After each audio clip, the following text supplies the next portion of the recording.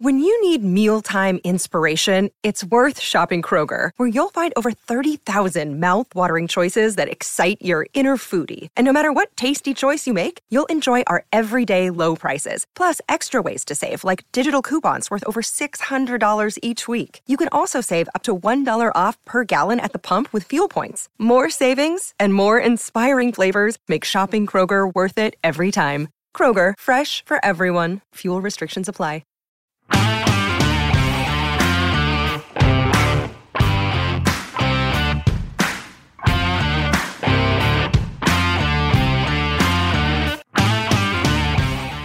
Welcome to the Record Celtic podcast. My name is Daniel Caw, and this week I'm joined by Michael Gannon and Graham Young. Guys, how are you? Good, thanks, Daniel. How are you? Very good, thanks, Graham. Very well, very well. I just realised I sounded a bit like a game show host there, sorry. That was a wee bit Des O'Connor. I'll try and... Keep the questions simple, Daniel, we'll be alright, mate. The best place to start this week, there's only one place to start, and that's got to be the Dundee game at Parkhead. Kyogo Furuhashi, Celtic's new hero. What did you make of his performance? I was there on Sunday. I thought Kyogo was terrific. I can understand why the fans were going wild for him. He was just really infectious. He was mad keen to get involved. His running, his movement was particularly impressive. Finishing was terrific. It's about as close to the perfect home debut, or I say as a perfect home debut you can make. When he went off after his third goal to a standing ovation. You can see what it meant to him as well. He's quite a kind of it looks like a very kind of motive kid, and he's, let's say, infectious. He was just lapping it all up, wasn't he? Mm-hmm. But in terms of his performance, it was excellent. Listen, I think as well that you have to have the passes to pick him out. I think it's all right making good runs, but you need the supply line, and I think the supply to him was deadly as well. But his movement was terrific. He's got a lot of pace. He kind of goes into different areas. He must be a nightmare to play against for defenders. He's not a number 9 in the traditional sense. He can go wide, drop deep, and spin in behind, and he's so quick to cover up a lot of ground that he's leaving defenders in his wake. So I think it was a really, really, really impressive debut with the kid, and it's a kind of a lot of potential for what's to come. What I was really impressed with, Graham, is obviously, as Mick says, he had the physical attributes, his speed, movement. But for me, it was his speed of thought. Do you know what I mean? You could see that he was one step ahead of the Dundee defenders. Yeah, that's a good way of saying it. I think Mick kind of got all the key points there. I think as a debut goes, a home debut, something like that was as perfect as it is. And instantly as well, like for all the hope that for the new way of playing under Postecoglou, fans need to see it sometimes as well. And for a performance to be that complete, obviously led by Kyogo, the rest of the players, it's very vibrant, very exciting to watch, and that instantly kind of changes the dynamic. You know how it's all about. Obviously, the Hearts game, there was always a feeling that game was going to be tough. So losing that game, it was not ideal, but not unexpected either. But after the win during the week, to follow up with a performance like that, and as you say, Furuhashi, it was very quicker feet, but quicker mind. I think that's the thing. And Christie, not taking away a bad or Christie or any of the passes, but players of Kyogo's quality, obviously, he's always looking for the right pass as well. So, and his teammates were kind of on the same wavelength. It was. I know Dundee after the game. I know it's a stock answer, like James McPake, Charlie Adam, and we could have done better. We were a bit. But when Celtic are playing like that, there's not really much teams can do. It's they've got the players, and they were playing at a level that's kind of hard to keep up with, and so proved. I'm going to stitch you up a wee bit here with a bit of a trivia question. Obviously it was a hat-trick in his home debut. Who was the last Celtic player? Any idea? What, to score a hat-trick in his home debut? Hat-trick in his home debut. I can tell you it was on the 8th of November 1924. Oh, there was a discrepancy. It was not originally with Celtic. It was is it Finlay? No. Close. William Fleming.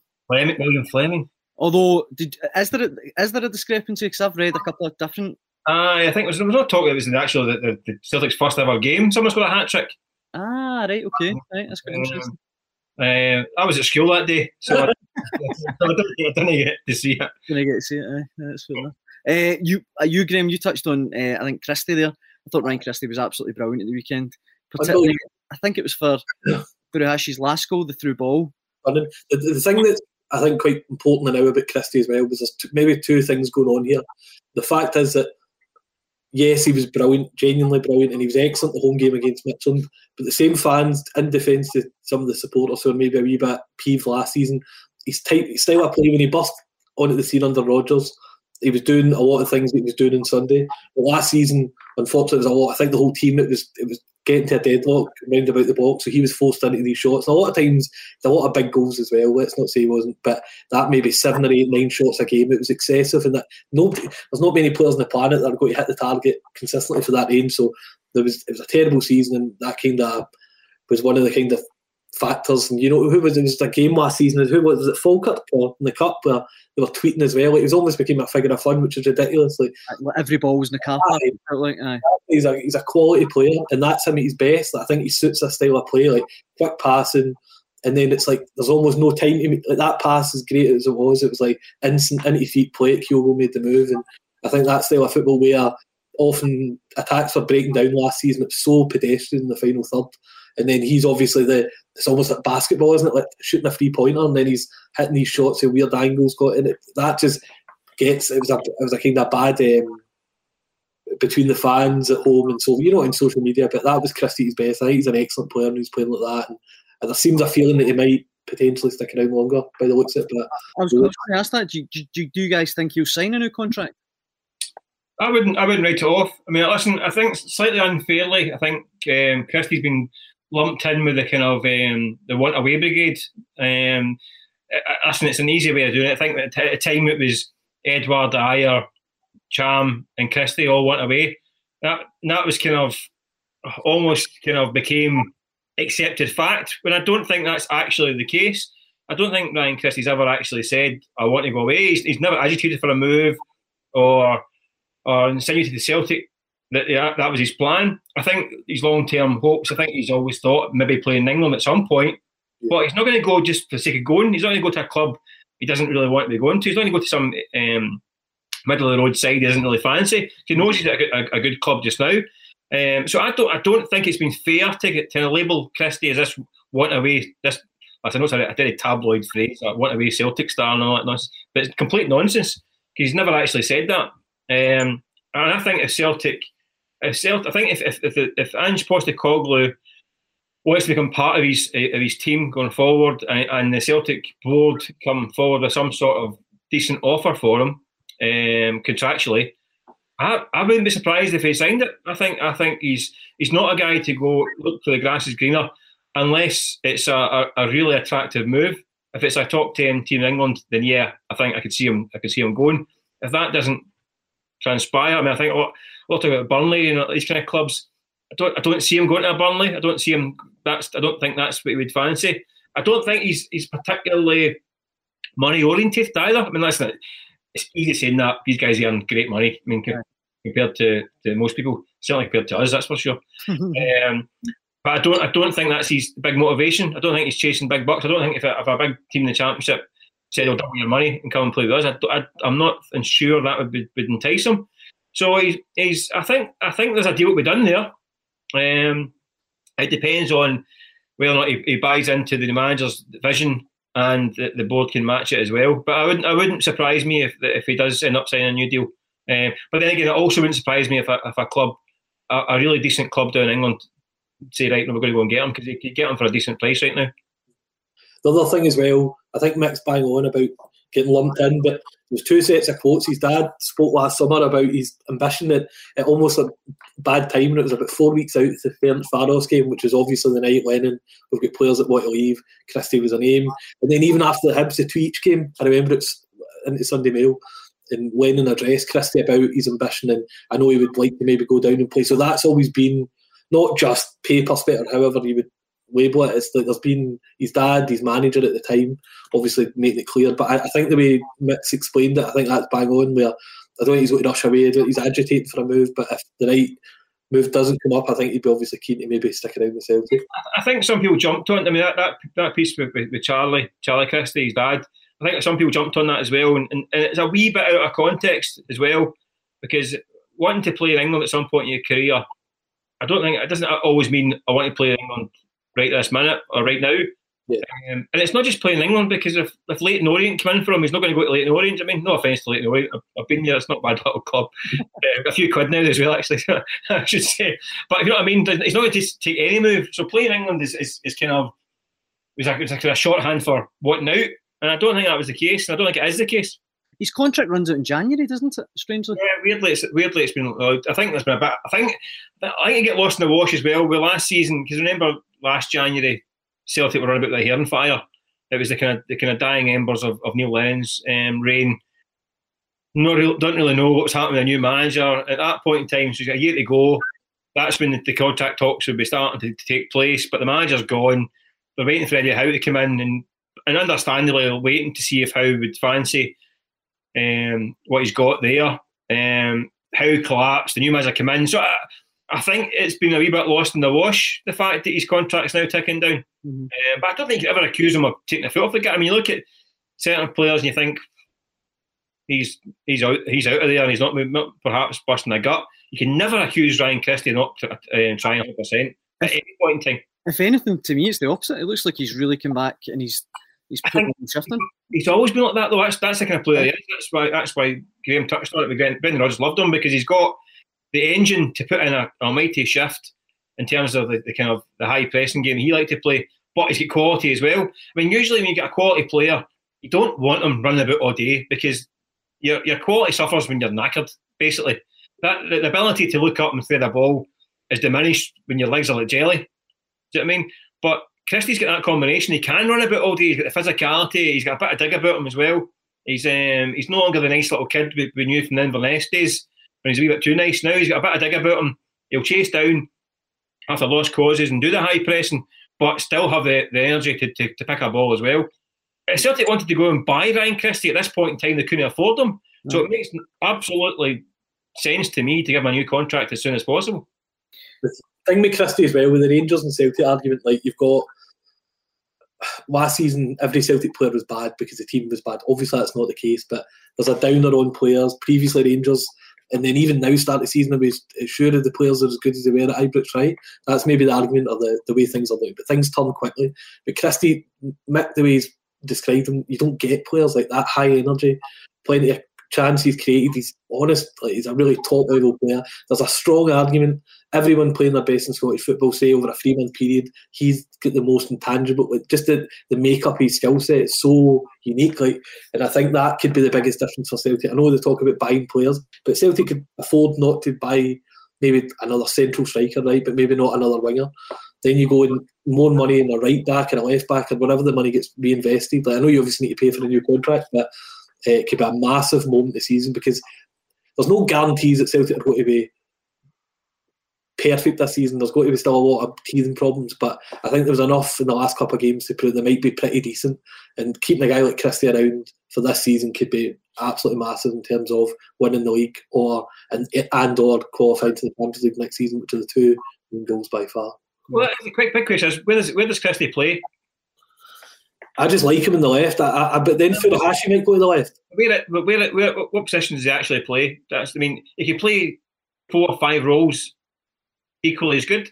He can play on the right. I mean, you know, he plays really well on the right. He can cut inside, very dangerous. He can play out on the left, play centrally. He can play up front. He's played up front. He played up front a lot of times as well last season.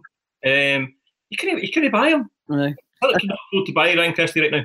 As you just said, Graham, a couple of his balls for the left at the weekend in particular were absolutely brilliant. That takes the pressure off him. It takes the pressure away. Do you know the problems last season? Always on the right hand side, cutting in and shooting. There was such an onus on. He was a creative player. But at least on the left, even when he beat for Furuhashi's second goal, we passed it. It's like an old school winger, just going like Ryan Giggs or something, knocking it past and running, then a ball across. It was good to watch. One player in the Celtic team that I need to hold my hands up, because I've given him a bit of stick, I think, on this podcast as well, but he deserves a lot of praise, rather easy enough for me to say. Anthony Ralston. I think a lot of Celtic fans in the same boat didn't think he'd perhaps be good enough to make it, but he's put in a real shift and he looks to be developing. Another excellent goal at the weekend. brilliant goal at Tynecastle. And look, he's taking his chance, you know, and he's that's all he can do, really. Yeah. Oh, certainly, listen, I don't think anyone thinks that Anthony Ralston is going to be the long-term solution at right back. I would think that even he thinks it's going to be unlikely to be the long-term solution at right back. But he's done really well. Listen, he's a good, honest pro, Anthony, isn't he? I mean, he doesn't have to get stuck in. And I think I mentioned in the podcast recently, he's been asked to do a pretty tough job. I mean, that role at fullback in this current formation and way of playing is really, really tough. Right. Asking, I mean, listen, the hipsters, you boys are more hipster than me, being young guns. But the kind of inverted fullback kind of role, there's not many clubs that play it in the world, and that's for a reason, because it's brutal. I mean, you're asking fullbacks to take the ball in the half turn and all that stuff, which is not in their comfort zone. A fullback plays a wall pass and then chases in behind, not get 30 yards in front of him and chase it. That's what fullbacks are taught to do from a young age. So he's having to relearn the game practically under this new formation. And he's done really well. I mean, he's popped up with two big goals. The goal at the weekend was cracking. And listen, there's tougher tests ahead. Listen, he could look at the goal over Jablonec last week and think he was a wee bit out of position, but that's what he's told to play. And it's a danger of that formation that he can get caught in the kind of full-back areas if it goes wrong. So I still think Celtic will recruit a right back and probably a left back as well. But in the meantime, he's got stuck in and he's done really well. And you've got to give him praise at the moment. So for ages, Celtic, the big recruitment drive, it was 2 right backs were needed, but definitely not. Like, if you don't want to buy all your players in one summer as well, that'd be. So there's without a doubt he's been able to prove he's capable of being a solid backup and a contributor. Because there's times where injuries happen. He's already played a run of games, so if he needs to play 4 or 5 games in November or February, he's capable. He is. There was a big hype about him. Mick will probably be able to keep it right. Maybe I don't know if it was a pure hidden name, but I think it might have been Lee McCulloch back a few years ago. Was convinced he was going to be like the right side of Kieran Tierney. There was big hype of him, and I think it was when he was loaned at Kilmarnock, and maybe was it Kilmarnock? I might be wrong, but there was belief that he had that Kieran Tierney, and it's maybe not proven to be the case, but I think there's been enough about him in the last few games to show that players are never really kind of fully. It's too easy to write players off because there's something there. He's more than capable. He's a decent contributor. A couple of goals as well. You can't knock that. Like they're good fun. Both goals have been crackers. I think it was Brendan Rodgers actually said he was like the new Darren McGrain. I might be wrong. I can vaguely remember Rodgers talking about him in the same sentence as Darren McGrain before he launched him into the deep end against PSG. That to deal with Neymar. Which was the most thankless task you'll ever see in your life. But he'd done his best in that night as well. It was a tough old shift, that one. I just think in the age of like social media, you know, you guys will have seen it as well, taking a lot of stick and need a new right back, blah blah blah. And I just love the way he's kind of bounced back and taken it in his stride, and as we say, played really well. So you mentioned there, Mick, Celtic's winning the Czech Republic. Obviously, we're recording this on Tuesday. The return match is on Thursday evening. You'd expect Celtic to see off. I was saying Jablonec. Am I getting that right? I say Jablonec as well, but Graham's face there was sceptical. I know, just not the Czech Jacks. Just keep it simple. Tabloid terms. Either way, Celtic should get through that, shouldn't they?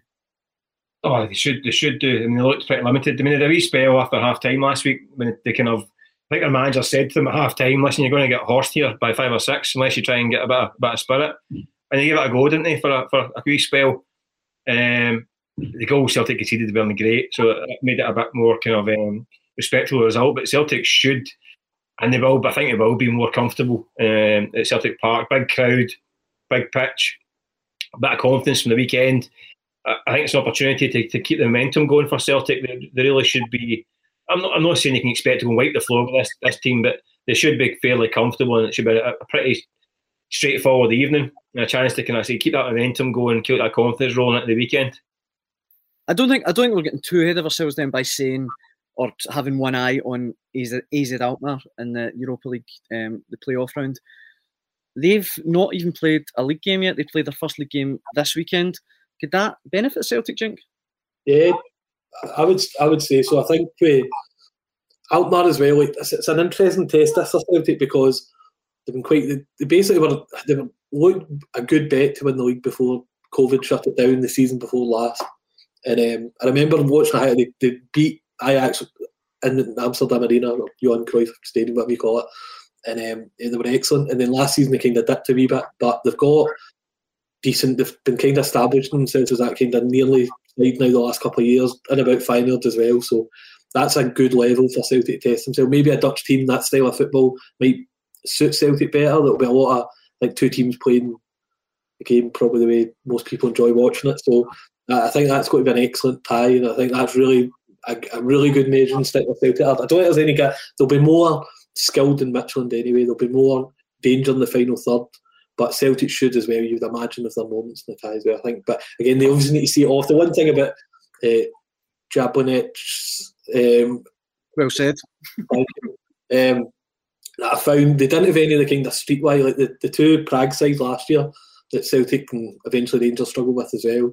They were very quite streetwise. I thought that there was none of that again the other night. Celtic were just.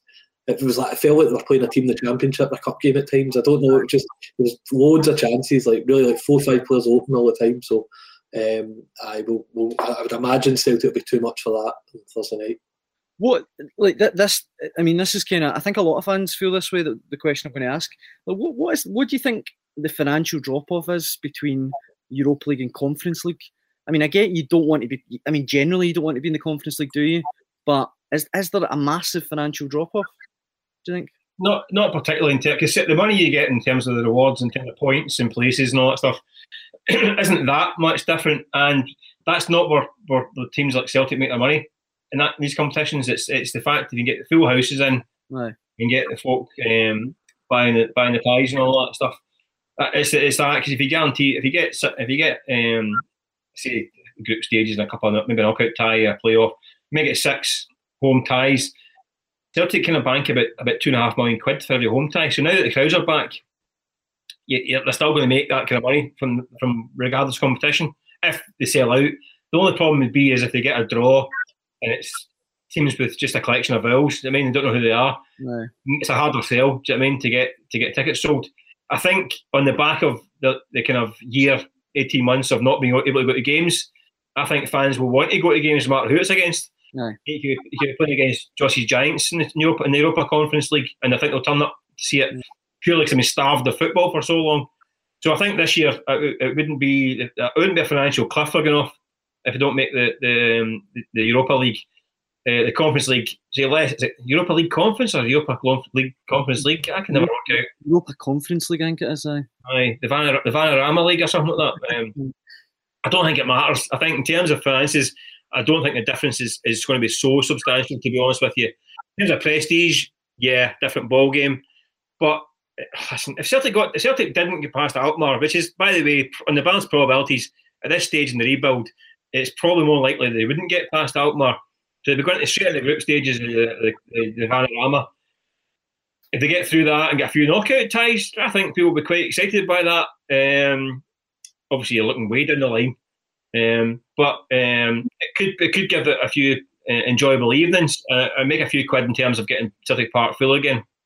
It's not where Celtic see themselves or would want to be, but it wouldn't be a disaster in terms of if they did get a run in it and got some coefficient points, keep ticking over. It's actually probably easy to get them in that division, although you get slightly less. And listen, I'm not going into the calculator stuff with the coefficients. It wouldn't damage us too much in terms of losing their place in the pecking order and keeping that second Champions League spot in the next couple of years and that kind of thing. So it wouldn't be an absolute disaster. That's what I'm trying to say.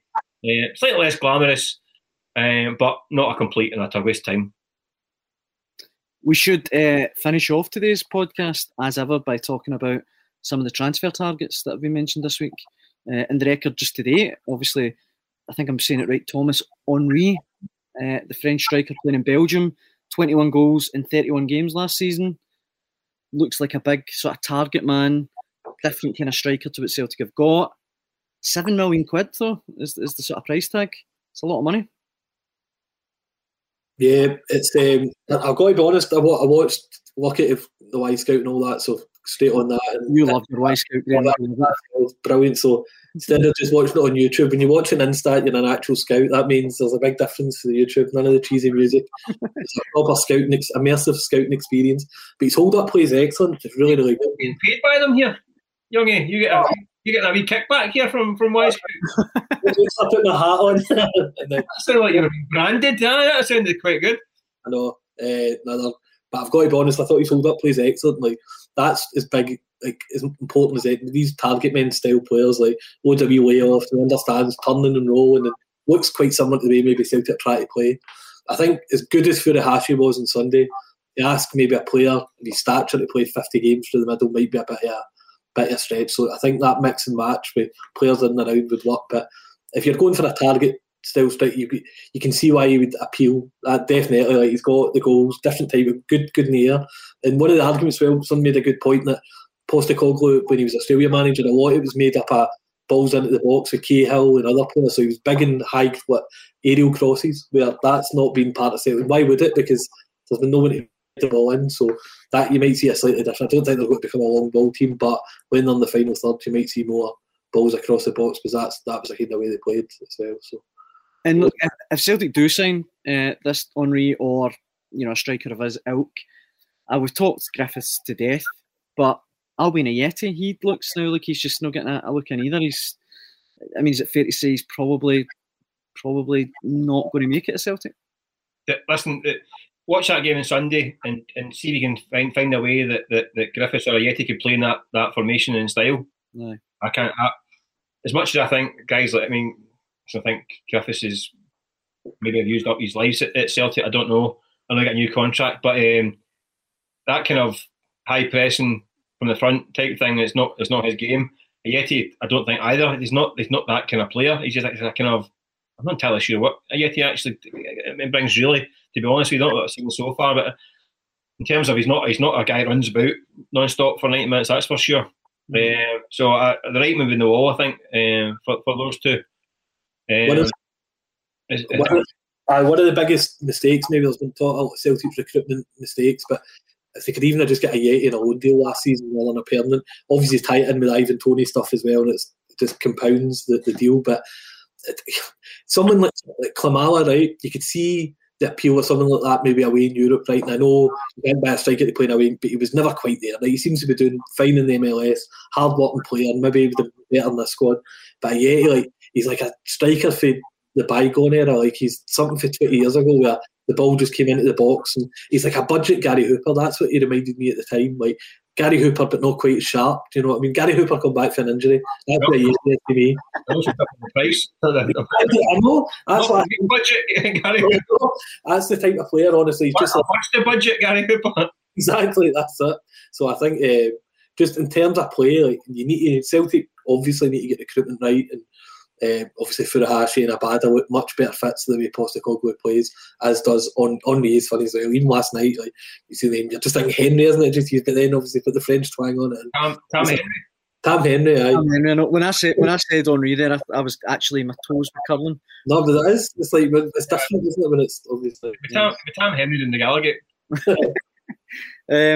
On my little transfer notes here, I've got. I just wanted to get both your take on. Obviously, we know Joe Hart and James McCarthy. Were you surprised about the length of deals for them both? I think it was 3 years for Hart, 4 years for McCarthy. I thought it was quite long deals for both of them. I was a wee bit, yeah. I Joe Hart's 34. The goalkeeper, he's only a bairn, really. So that's not that big a surprise. It's a long-term commitment, but listen, that's how you get these guys. Joe Hart would have had interest in England, but to commit to him for 3 years is saying, right, we believe in you, you want to be a big part of this club in the future. So that I can see that. McCarthy, again, he's 31 in November. 4-year deal is a long deal, but again, there would have been interest in him as well. He still played 20 games last year in the top flight in England. Very highly regarded. He's been fit. There's another kind of narrative that's been allowed to take hold that he's injury prone. And I get it. His last season at Everton, before he got injured, he was out and out with injuries, then he got a broken leg. So he lost a couple of years of his career. He came back at Palace, played a full season. I think he played 40 games. Last season he only played 20, but he only had maybe two or wee niggling knocks. But it wasn't He didn't spend the whole year on the treatment table. He was fit. He just didn't quite fit in the way that Crystal Palace were playing that season, which is, it happens. We're talking a guy who's proved himself for 12, 13 years in the top flight in England. So he's a quality operator, and he just needs matches and needs to play. Is he going to play 50, 60 games like Callum McGregor? I would doubt it. Purely because he has a lot of kind of miles on the clock. And this is the guy who played first team at Hamilton at 15 years old. He played 150 games before he was 19. That's crazy. It might be that's caught up with him a wee bit. I mean, that's a great thing in terms of your career, but it can also have an adverse effect. I think we've seen a wee bit with Kieran Tierney as well. 150 appearances by 19. Has had a career, maybe a wee bit of struggle with his injuries. So in England, Michael Owen was another one. Burst in, played a lot of games before he was 20, suffered a wee bit down the line. Maybe he's got overexposure at a young age, has caught up him a wee bit. But he'll be given, he's got a bit of scope now at Celtic. It's this 4-year deal. They can play 25, 30 games a season for Celtic. Especially in the games that are in European level games and big games in Scotland. He's a guy who knows what he's doing. He can play that kind of number 6 role as good as anyone in the last 10 years. So I think he'd be quality. I'll be interested to see how he does fitness-wise, obviously. I'm a big fan. I think the deal, there's obviously an element of this with McCarthy. Just Mick's kind of summed it up perfectly, the amount of games he's played and so forth. But I just get a feeling that if he plays enough and he just has a run, like, he's just classy. And I think with McGregor will feel so comfortable with him as well. But Sorrow, to be fair, Sorrow's just a bit reckless, right? He's no, but there's plenty in debt. I thought he was alright away in the Czech Republic the other night, to be fair. I thought he had a decent enough game. But if you take his games down, like McCarthy, you can imagine Ibrox. To me, Ibrox last season, the game they probably should have won, where Sorrow was started and Brown came off the bench, right? Both of them were incomplete. Brown passed his best, Sorrow decent but a bit kind of inexperienced. Or something like McCarthy's the best of both worlds, where you get plenty of ability, but he's also, I think, get plenty off. And I just think that midfield, with Ryan Jack, if Ryan Jack's, in my opinion, so important to the way Rangers play, I think everybody's opinion is excellent. So you've got McGregor and McCarthy can carry that fight. Celtic need to be strong when they go to Ibrox. They can't just, they might have an idea how football should be played, but you've got to win the individual battles. I know it's cliche, but it's so true, especially in the away games. And I think McCarthy could, that's when you'll find him straight into the European games. If he can get going soon, he's a fixture at Ibrox and then into the European, either Europa League or Conference League, then I think it could be really inspired signing. But the deal, you maybe need to pay that extra year as well, because there might have been competition. I'm not saying it's, but sometimes these are the things that get you over the line. Do you know what I mean? Probably a bit of maths involved as well, because a 2-year deal on X or a 4-year deal on Y, and it's probably X is half, Y is half of X. Aye. So there's a bit of that as well. And you can see how it goes as it goes along. If it gets 2 years on the line and he's doing well, it's a great bit of business. But you can always change it as well. So I can understand it. And it's him. It might be McCarthy saying, you know what, I want to finish my career at Celtic. I wanted to play here all my days. I want to finish my career at Celtic. That'll take up to nearly 35. Maybe he'll keep going after that. You just don't know. But he might see this as his last contract. And he wants to be part of Celtic for the next 4 years, which would be both parties. He's a quality player. It just depends on how much he's got left in the tank. That's all. Right. I think it's important to finish, guys, this week by saying that on Sunday we have the first full house pack at Celtic Park, I think since March 2020, if I'm not mistaken, the St Mirren game. It's in the Premier Sports last 16, Premier Sports Cup, I should say, against Hearts. Generally, just brilliant to have clubs confirming that they've got full house again. Yeah. It is, yeah. It's you can see a difference last weekend. Actually, the Dundee game in 25,000, you could actually feel a difference, and I think Celtic could feel a difference as well. I think, especially got ahead of steam going up, you could see the kind of electricity it created in the ground. So I think Celtic did suffer last season with no crowds. I don't think it's an excuse, because it's an easy one to kind of point to. I think it did point to it quite a few times through the season, but there's no doubt that it was flat at all times, and Celtic Park when it's full, it does intimidate other teams as well. I mean, you've seen teams kind of crumbling in the atmosphere, so it does make a big difference. listen, the biggest difference it makes is to the fans. I know, listen, we can cliches about 12th man and all that, and teams and managers and players will say, "Oh, it's great," but see, the most thing is people want to see their team. It's people who paid massive amounts of money last year to sit watching the telly and on laptops and all that stuff. It's allowing them to get back to that. I'm not saying it's more than a hobby. It's a way of life to some people, and it gets them back in to cheer their team on, and that means a lot to them. Far more than it means to any player who might like a bit of a sing-song in the background and a bit of kind of inspiration. But for people who have stump up cash to go and watch a team, it's you could sense it on Sunday. Folk just delighted to be back in their seats, seeing their pals again. They hadn't seen them for a while. The folk they can't stand 2 seats down, listen to them for 90 minutes. But all that is all part of the game. Yeah. So the biggest thing for me is for the punters. To get back in their seats and get back cheering their team on is absolutely brilliant, because it's been a long kind of 18 months of kind of misery for folk watching it in the house with laptops and all this nonsense. It's a return to normality and back to the atmospheres we're used to in Scotland. And good chance for a bit of revenge after losing to Hearts just last week as well. Well, definitely. Well, that's that exactly. And I think revenge probably at this stage of the season, but I think a team like Hearts will be decent. Celtic last season as well, obviously the no trophies after all the trophies for 4 years. I think that's quite important as well to stay in all the competition. It's a really challenging game for this last 16 stage, Gerard. So I think it'll be an especially coming back off the European game as well. So good games keep coming non-stop, and it's good to watch. Guys, as always, it's been an absolute pleasure. It's my favourite time of the week, sitting down with you guys for the Celtic podcast. I'm already counting down the minutes to next week. But it's been a pleasure. Michael, thanks very much. I thought you were going to say the best thing of the week was when we finish for you guys. That's what I was thinking. And the best part of the week, I get to see you two clowns. No, it's been a pleasure. And Graham, thanks very much. No worries, Daniel. Take care, mate. And I'll as I say, I'll hopefully speak to you again next week. And thanks very much for listening.